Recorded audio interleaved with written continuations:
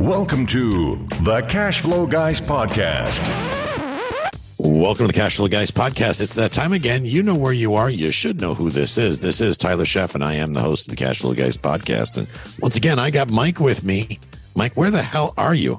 I think are you in the van under the bridge? At the airport in the van, yeah. Thank God to Starlink. I love this thing. You kind of got me onto the whole Starlink bug. This thing's a bad influence, aren't I? I know. Now I can be lazy and work anywhere. That's right. That's right. So for those of you who don't know, if you've never listened to the podcast before or you haven't heard of Mike before, you've been gone for a while. First of all, shame on you. Second of all, Mike's an airline pilot. He flies the big jets, runs around, partner with me in the fund. And right now he's literally getting on a plane after we finish this episode and flying off the friendly skies. Hopefully, are they friendly again, Mike? Or are people still cranky? Holidays are over with, right? Well, that's why I closed the door. I don't want to know. Exactly. Close the door and just ignore all of us in the back. Yeah, man. All right. Well, this week, guys, we've got a guest for you. His name is Johnny Wolf, and he's the founder of Homeroom Co-Living. This is going to be exciting, guys. You're going to want to make sure you pay attention or roll back and listen to this episode probably more than once, because we just had a little chit chat before we started going here. I looked at his website this morning and a little bit yesterday. Really cool concept.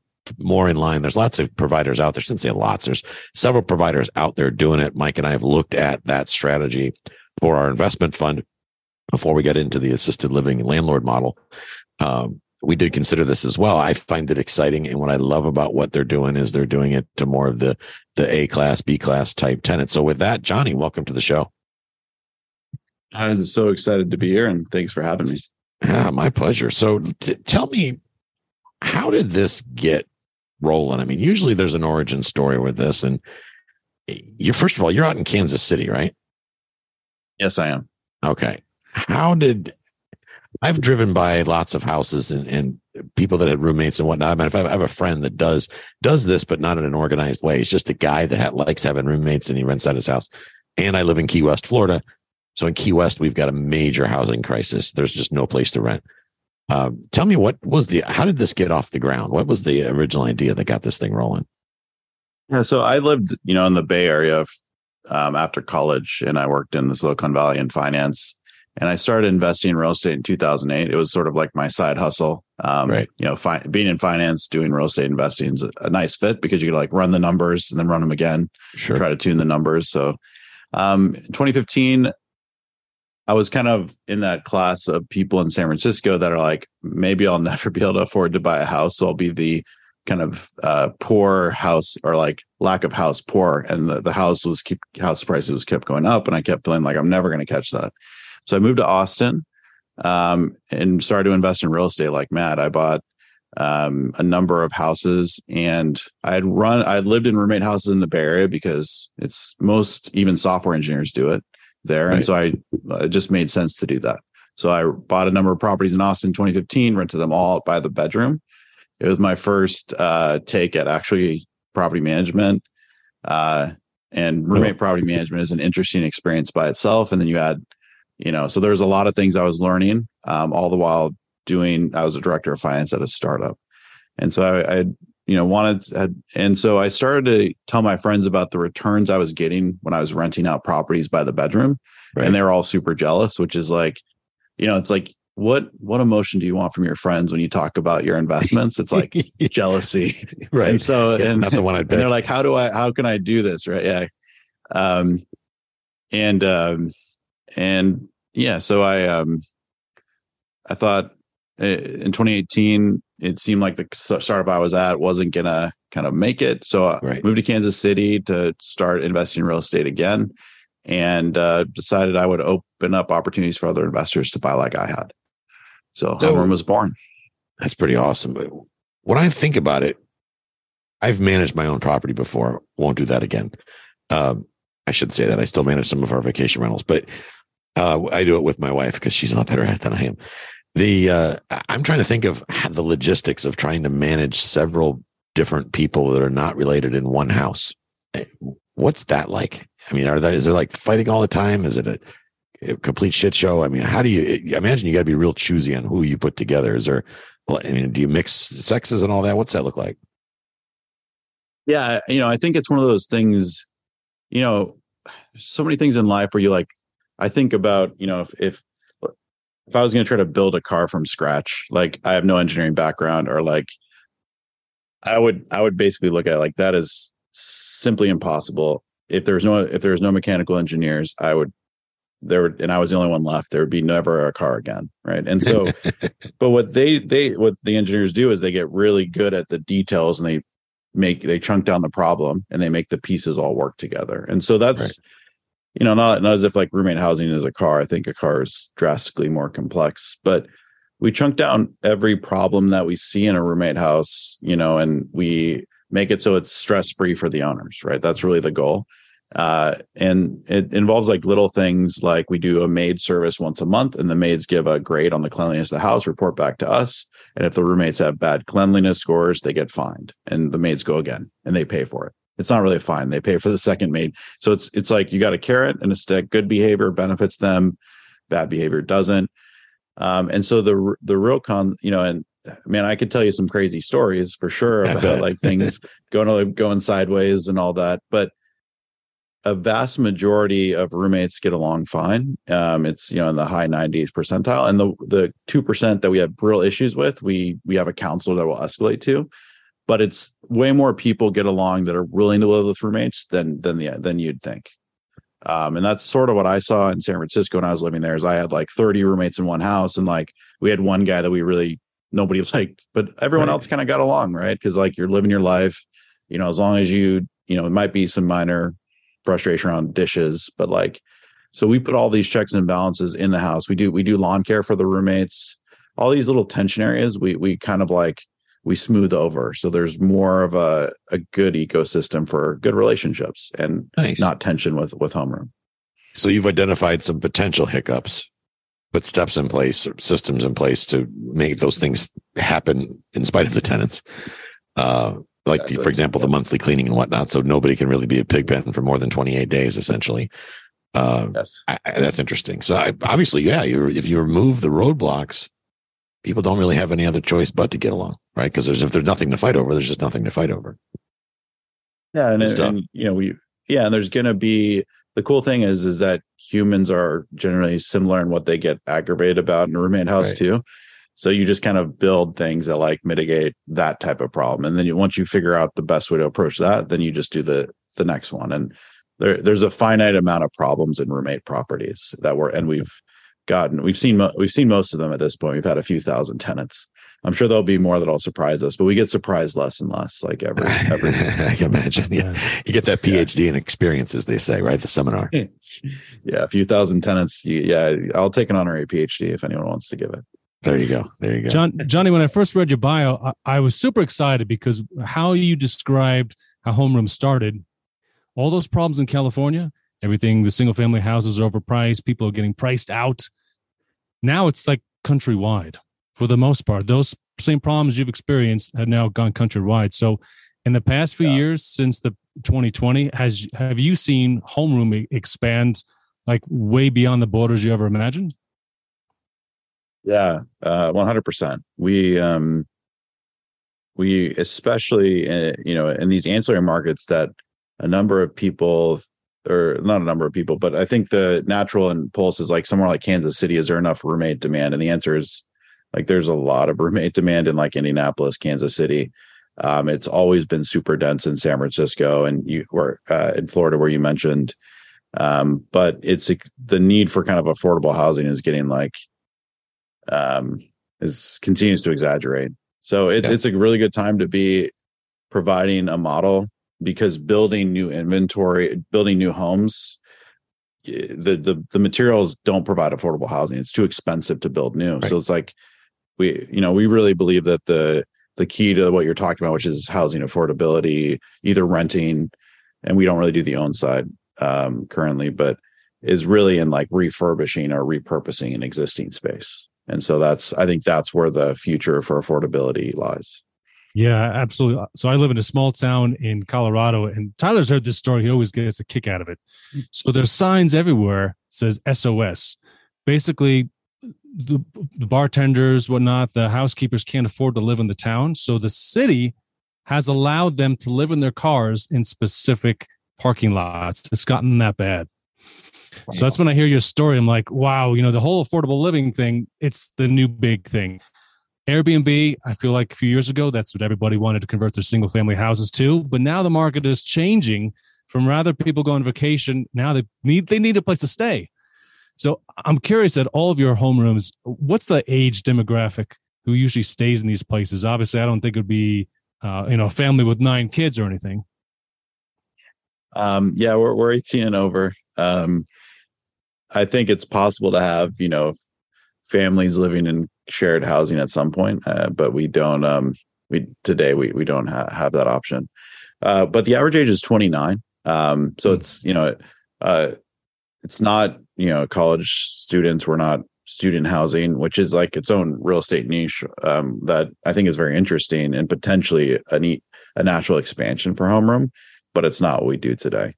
It's really new careers, income in the $40,000 to $50,000 a year range, typically pretty healthy credit scores, and they stay about 1.5 years. We've had some people who have been staying with homeroom since the beginning of the company, so about 4 years, which is pretty cool.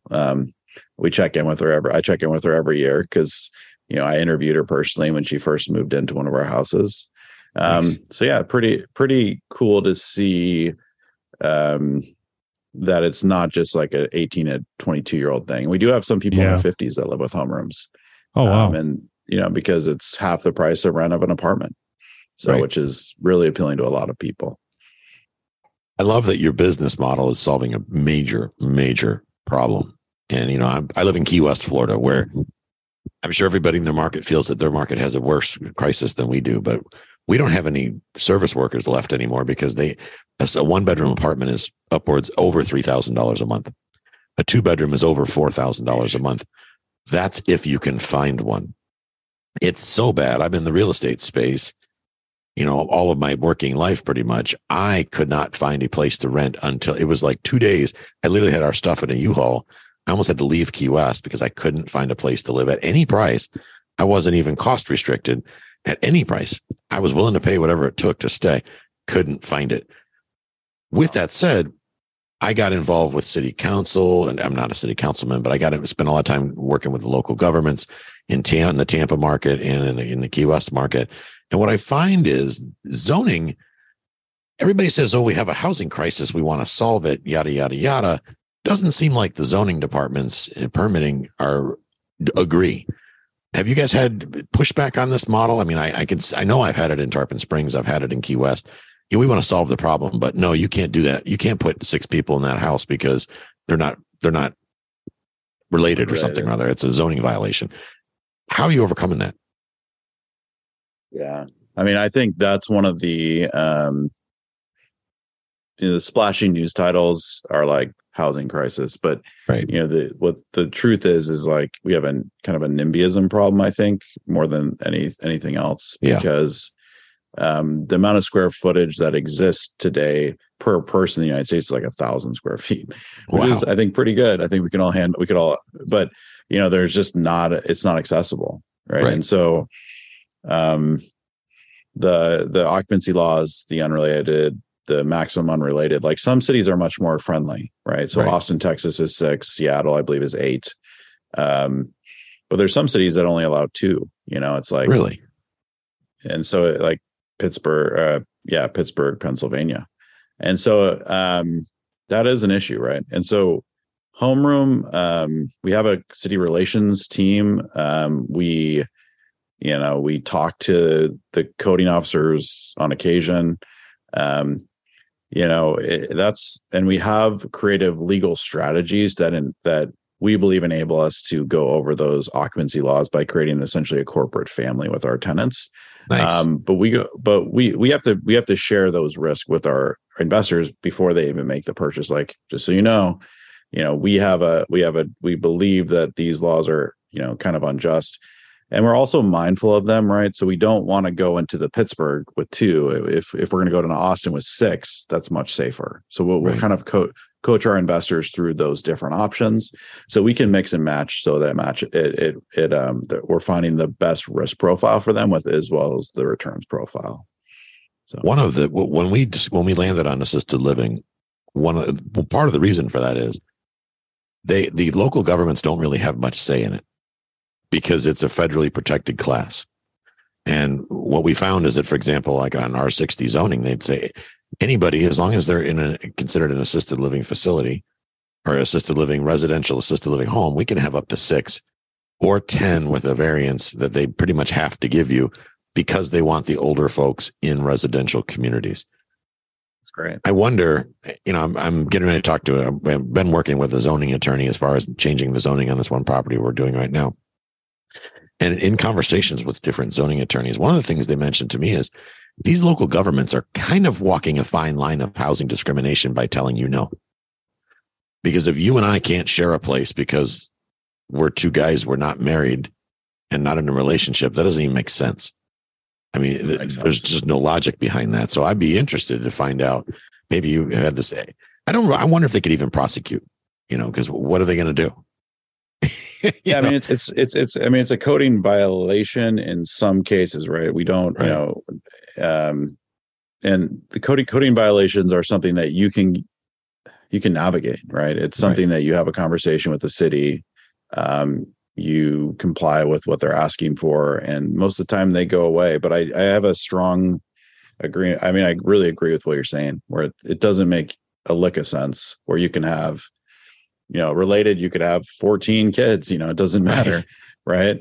But for some reason you can't have, in Pittsburgh, you can't have 3 unrelated people. And so it's just a really bad look, I think, for cities. I think it's a really bad look, especially at this time. And so I think what they're trying to do with these occupancy laws is essentially avoid the car on the front lawn. I think that's like the key. They don't want to create a property like that, which I think I can sympathize with, but it's like they're using the wrong methodology to control for that. Right. It should be like, if you park on the front lawn, it's a code violation, right?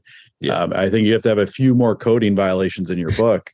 Yeah. But which is like, if you're if you're causing problems, like if your neighbors complain, it's a code violation. Like, it doesn't have to be this no more than 3 unrelateds, right? In these cities, which in college towns, like, it's how students are trying to save money. There's a lot of people trying to save money on rent. Yeah. And so I think it's time to take a long look at those. And I think there's probably a future state where occupancy laws in that sort of, I would say it's a clumsy approach will be overturned. And I don't think it's that far out. Well, that will be the case. I think it's really cool to hear that for the senior living, that there's a way around that. So that's very cool. Yeah. And you get the federal backing, which is huge. It's good because when I talked to the zoning and I kept calling the zoning people, the planning people, and I'm like, well, what about this idea? Can I do this? And they're like, well, no, you can't do that either. Why not? Because we said so. It's basically what they're telling me. And finally I got to assisted living. I'm like, assisted living, by the way, Florida statute section, and federal statute such says I can do it. Would you agree?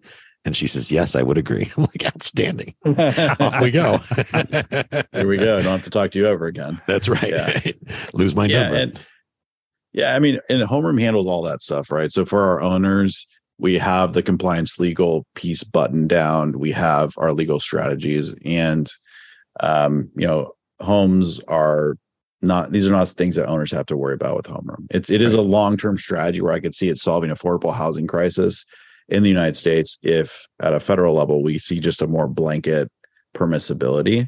Right. But in Homerooms proper for investors, we talk about the risk up front, and then we mitigate all the risk in real time as things come up. And it doesn't happen very often because our homes have exterior video cameras.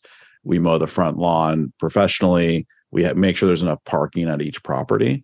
So the code officers, the neighbors don't complain. The code officers don't have, talk to us very often. And when that happens, we have a playbook, which we go through and we handle it, and the owner doesn't have to get involved at all. So it ends up working out really nicely for the investor. But yeah, I definitely have thoughts about, kind of those laws and how it, we're bemoaning a problem that may have a solution that's really simple to fix. So I'm a guy, let's say, that has cash sitting around that I'm going to invest. I'm considering buying a 3-1 or 3-2 and renting it just like anybody else, right? what's the process when it comes to a homeroom? Do I first get some training through you, or do I just give you, or do I invest like in a syndicate with you, or what does that look like? Yeah. So we have two products for investors. One is our turnkey property option. So it's a property that you would own completely. You would come to us and say, I've got $100,000. I want to invest in, a home, and I want to get great yields, and I want to have, nothing I have to worry about. And that's pretty much both homeroom products. So we're going to pair you with one of our investments guys. They're going to underwrite properties. Our underwriting team will underwrite properties in the markets you choose, because we're in 8 properties. The benefit of that is we'll just help you find the right fit for you, instead of like trying to cram you into maybe just the one market we're in. Right. And so then you can match the returns parameters that you're looking for. Nice. And we'll connect you with our local agent. They'll help you buy and close on the home. And then our team will set up the home for you. And so all that will be, you'll write 2 checks, you'll review some deals, but you won't really have to do anything else. And then our operations and leasing team will take care of the property on an ongoing basis, get it leased up, manage it, and you're off to the races. So that's how you do it with a single family home. With the syndicate, we also have the co-living fund. You can invest. We currently have a minimum of $75,000 into that fund, but we're looking to open that up to a lower minimum investment. But that is another option that provides kind of an ongoing yield, as well as kind of a payback over 5 years. I know a lot of our listeners are thinking right now, like a lot of people have single family houses and they're cash flowing $200 out of it because their rent is $16,000, their expenses are so high. So going through a homeroom situation where you rent out the rooms and kind of turnkey, here you go. What would the $200 turn into? What's the incentive? So it's very house specific. I think I like to compare this to Airbnb and short-term rentals, where some houses, if you Airbnb it, you'll get the same rent, right? Because you're not in a great location. And some houses you'll get way more and it won't be close. And so that's the same thing with a co-living home. A lot of it is based on size. A 2-bedroom house is not going to rent for that. It's probably going to rent for less than as a whole unit. But if you get up to 4 bedrooms, 5 bedrooms, you start to get considerably more. Our average is like 40% more than a single family home versus historical. We like kind of look at what it would rent for a single family home on an ongoing basis and make sure that we're kind of beating that. And so that's really what we're hoping for. But it does rely our homes have to be a specific form factor to really achieve those max results.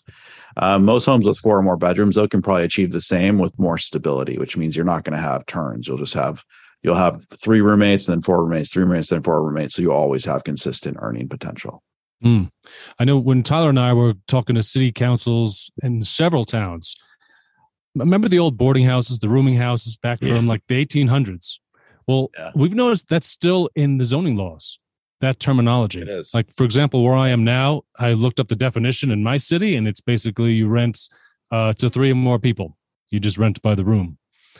In your experience, do you use that zoning category to your advantage, or would you have to get a zone variance to make it a rooming house, or how does that work? Yeah, it's a good question, and we're looking at that right now. It's not something that we don't, with rooming houses, boarding houses, you end up having a different category of regulation, but you can't have way more rooms. A lot in some cities like Fort Worth, they can only be in a multifamily zone, and so that ends up creating challenges. So we generally, what we're doing is saying, hey, it's Fort Worth laws 5. We have 5 unrelateds. We wrap into a lease. It creates a family unit. And so we're generally doing it in the single family zones. That's our preference. But I think there's a future state where we're going to kind of find friendly boarding house laws and do that, because then you can end up having 9, 10. And so rent can go even further down, and the yields will be good for the investor. So it is interesting. A lot of cities also have limitations on boarding house numbers, sort of like an Airbnb. You can only have like 100 in Austin or something like that. Like same thing. They limit how many people. It's a much more difficult approval process, but it is intriguing for sure. One thing I notice, I do over the years, I've been an educator for a company called Advanta IRA, not as an employee. I just volunteer. They have me come in and I do training seminars on how to underwrite property and how to negotiate and all this thing. And the whole idea is that the self-directed IRA administrator wants to see their account holders get their money moving, because that's how they make their fees, right? And if the people just open up a self-directed IRA, the money sits there and does nothing. The investor doesn't make any money. The IRA company doesn't make any money, and everybody loses. One thing I see, especially with self-directed IRAs, is that a lot of folks are parked on top of their money because they don't know what to do with it. They're afraid of getting in trouble for not being a true passive investor. It sounds to me like your business model is ideal for somebody that has a self-directed IRA. Because if this turnkey thing, and I'm just putting my money in turnkey, it's literally hands off, right? It's literally hands off. That's a home run. As someone that I have invested in self-directed myself in this model. So it's, you just send checks. That's what they want. That's what they want to see. You send some checks, you kind of chill, and you just kind of wait until you're 65 is like what they want. And so this is a great model for that option. It sure sounds like it. Yeah, it's a hell of a lot better than Wall Street, that's for sure. I bet you didn't come to work in a helicopter today, did you, Johnny? Not today. I did not come to work in a helicopter. I don't see any Mr. T starter kit and gold chains happening there. So you actually earn your money. I don't have like a Scrooge McDuck vault just like behind me, behind my center. Now you're dating yourself. I swim in. That's awesome. So for the person that has a self-directed IRA, what's the minimum that you would bring somebody on as a turnkey person? Yeah, for a self-directed IRA, it depends on the provider. We generally say for a standard loan, it's about $100,000, right? Because there's two components to a home room. Because we're going to do the construction after you purchase it, and you'll pay for that out of pocket. So you'll bring about $100,000 with the typical 20% down. Some self-directed IRAs out of pocket or leverage ratio can vary. Yeah, so it's about 50%. If it is 20, so it's 50%. So you'd probably look at $180,000 maybe, or 100, because it's $300,000 home on average plus your $30,000 in construction, which wouldn't change. One thing, I know some of my listeners, I got some pretty savvy listeners. They're right now in their car going, but Tyler, what about UBIT tax, right? Because with an IRA, if you take on debt in an IRA, you're subject to unrelated business income tax. Not a CPA. Check with your CPA. Yada yada, all that stuff. Don't do what I do. But in the case like this, it's truly hands off. A partnership becomes pretty easy. So if me and Mike and two other guys decide we want to do one of your homes, and we each put $50K, $100K into it, it becomes easy for us because we don't really have much to argue about because you're doing all the work.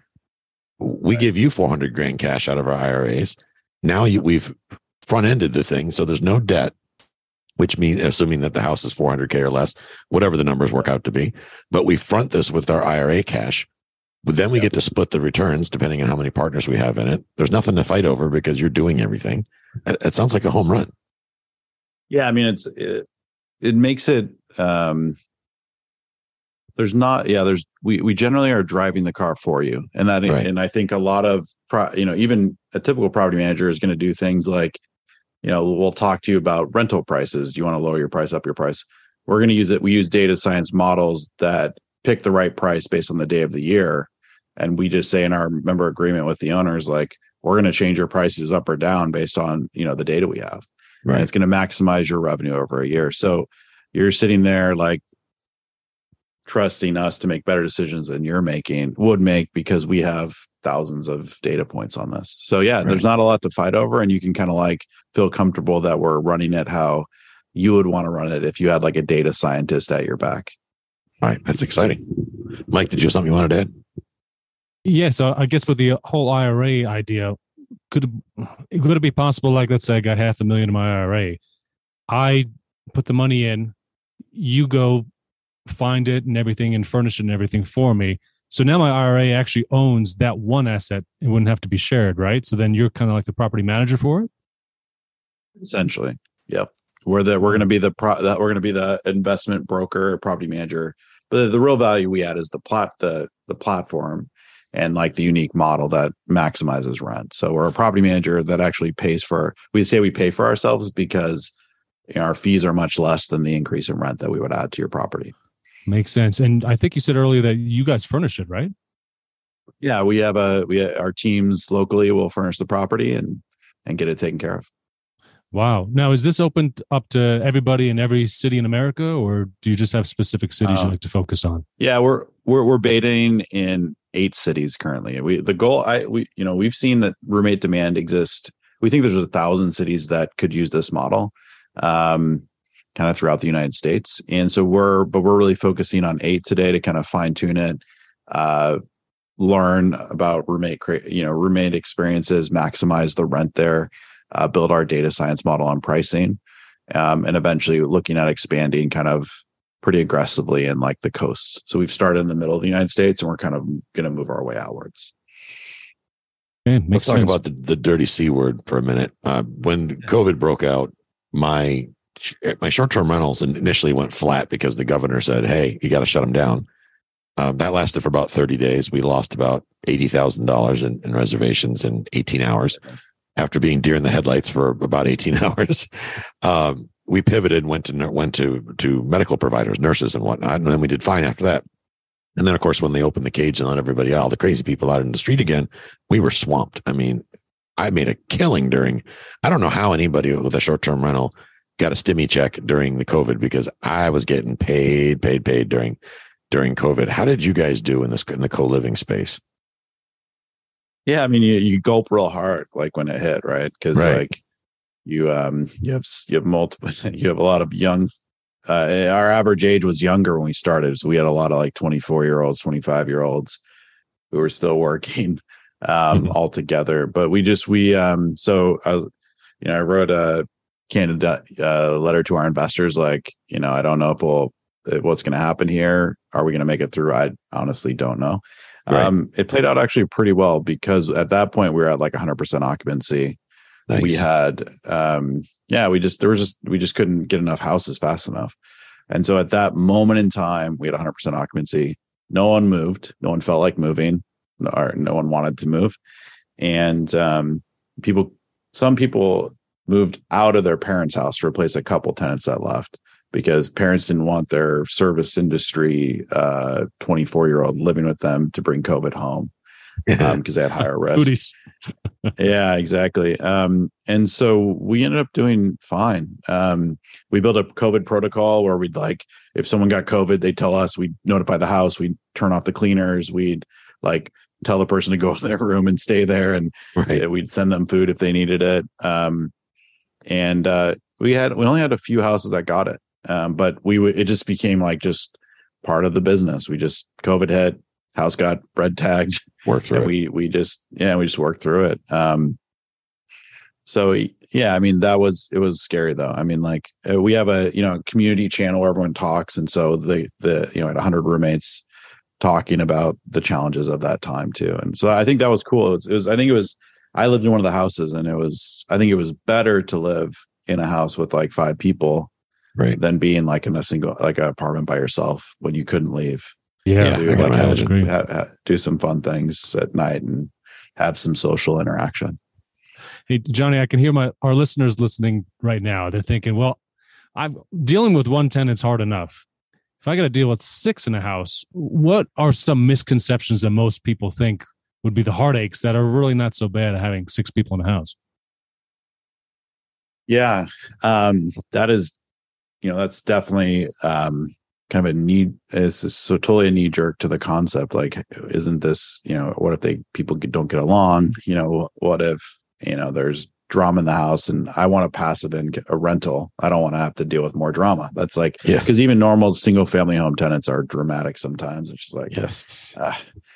So, the truth is there's probably 10 times more pieces to roommate houses because of the dynamics, but we've slowly over time built in-house processes that just handle each one. It's how we onboard each individual roommate. It's how we do a interview between the tenants before one moves in. It's how we do maid service in the house once a month, and we take pictures of every part of the house and send it to our operations team who reviews those pictures.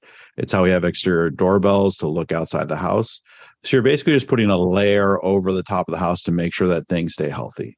So if you have a healthy ecosystem and the tenants know what they should do and what we expect of them, and you have a carrot and a stick, a carrot for good behavior, which gives them some incentives, and then you have fines if the house gets too dirty, or if there's issues, they have to get escalated to a counselor. So we have a team that they work hard, but not that hard anymore, right? To keep the tenants happy, keep them paying on time, all that stuff. It's just like managing little mini multifamily buildings. Solve everything with systems. Yeah, exactly. This is a great example of the power of investing within teams. Because I can't imagine, could you imagine, Johnny, trying to do this by yourself? I mean, I imagine you did do it by yourself on day one, but looking back, could you imagine trying to manage a couple of these houses all by yourself? You partner with somebody like your company with Homeroom. Now you've taken all that off your shoulders. I think it allows you as an investor to scale a lot faster because you're not stuck in the minutia. When Mike and I get into the assisted living business, we had a decision to make. We could own and operate an assisted living business. In other words, hire the caregivers and all this stuff, or we could simply focus on being the landlords of the real estate. And the attraction to the business side of it was exciting because there's a lot of money in assisted living, let me tell you. But we both agreed that the last thing we wanted to do was buy a job. And what I love about your model is that you're not buying a job. You put your money to work, you go out and get an asset, it cash flows right out of in a reasonable amount of time. Obviously, you got improvements to do. You guys have teams in place to do that. You got teams in place to do the furnishings. Now you hold this thing for a couple of years. What happens at the exit? I mean, obviously, you have some sort of a contract where we give you guys notice, hey, we're going to sell this thing in 5 years or whatever. Is that legit? Are we locked in for a certain amount of time if we do one of these with you guys? Yeah, it's a good question. And I had one comment kind of on what you had just said is, one of our investors was like Austin Allison from Picasso, the CEO of Picasso. And before I pitched him on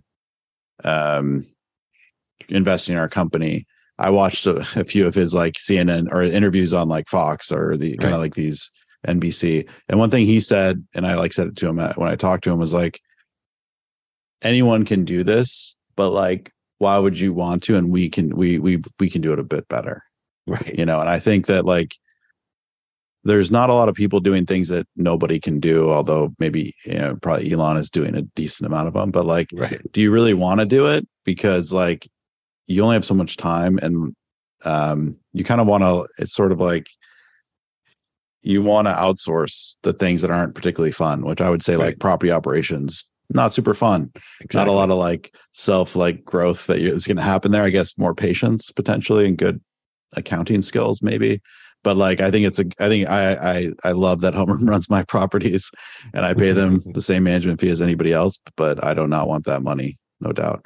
And then kind of to get into the exit. So we have and we have a few investors that have exited. Most investors have stayed with us since day one and they just stick around. But we had a couple that needed to sell to buy. One that needed to sell for them to buy an apartment for their daughter who's going to college. So we just turned around and had that sold to another Homeroom investor. And so they were able to sell it at a market or a bit above market. Everything stayed the same. It was great for us. It was great for the original investor. It was really good for the new investor. So that's a lot. That's typically how it works, because most investors are okay, I can buy a house and then pay to have it customized, or I can buy a house already set up. It's I'd much rather do that. Over time, I think we're going to have much more of a liquid market where you can come and buy one as is, no construction up front that you have to pay for, because there's a bunch of houses that will come available as people need to exit. So that's how it works. And so it's the liquidity has been there consistently, where every house that we have, someone scoops up super fast. Well, it's kind of if it ain't broken, don't fix it. If you don't need to sell, well, there's no real point in selling. One of the things that I think about, it's I've told this to investors before. It's at what point do you want me to stop giving you checks? And nobody's ever really given me a day. ever. It's like, well, and even before we opened the fund and I did my investment, I used private equity to buy cash flowing real estate in the past, my multifamily buildings and whatnot. The investors never want their money back. We'll do a refi, we'll recapitalize them, and now their money is just making hand over fist. And what do? When they get that check, they hand it right back over to us again in a different investment because, hey, if it's working, why not, right? Just keep it rolling, let it move forward. I appreciate you taking the time to come out today. I learned a lot. I really dig your model, by the way. I'm a big fan. Guys, if you listen to this episode, take some time to jump on Homeroom, go over there, take a look at it. Number one, you might want to look at it if you're not happy with your current housing arrangement. But because I saw some gorgeous, some of the products you guys put out are fantastic. So thank you for doing what you do for the community. It seems like you do really good work. Appreciate it. But thank you so much. Yeah, absolutely. So guys, we're going to wrap it right there. We hope you guys took some value away from this. We hope you take some action. You got an IRA with some money sitting in and not doing anything. What good is that? You're going broke. Inflation is eating up your nest egg. Get over to Homeroom. Take a look at what they got. They got two options. They got the turnkey option with $100K, maybe a little more, depending on what you want to do. Get on the phone with them and find out what's to be offered, right? Not an endorsement by any means, but here's the thing. Everything I've ever done, I needed to get started to ever get anything out of it. I need to ask questions. Go see what's out there. Everything is very transparent, right up there. No problem. And if you want to get into a fund, kind of like what Mike and I are doing, you wanted to get into a fund where you're investing completely passively in one of these things, $75K minimum, get you in the door. One last question. Do you need to be accredited or is it a B? You do need to be accredited for our current fund, and fund 2 will be taking checks from non-accredited investors. Okay. So right now, guys, you got to be accredited.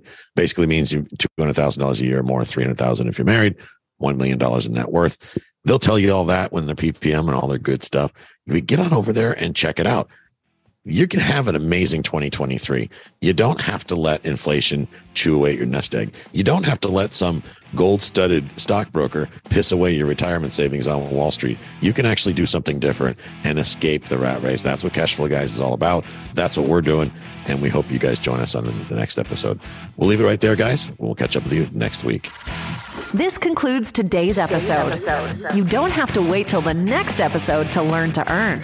Head over to cashflowguys.com and contact Tyler and his team for more powerful tips and ideas so you can start generating multiple streams of income and escape the rat race.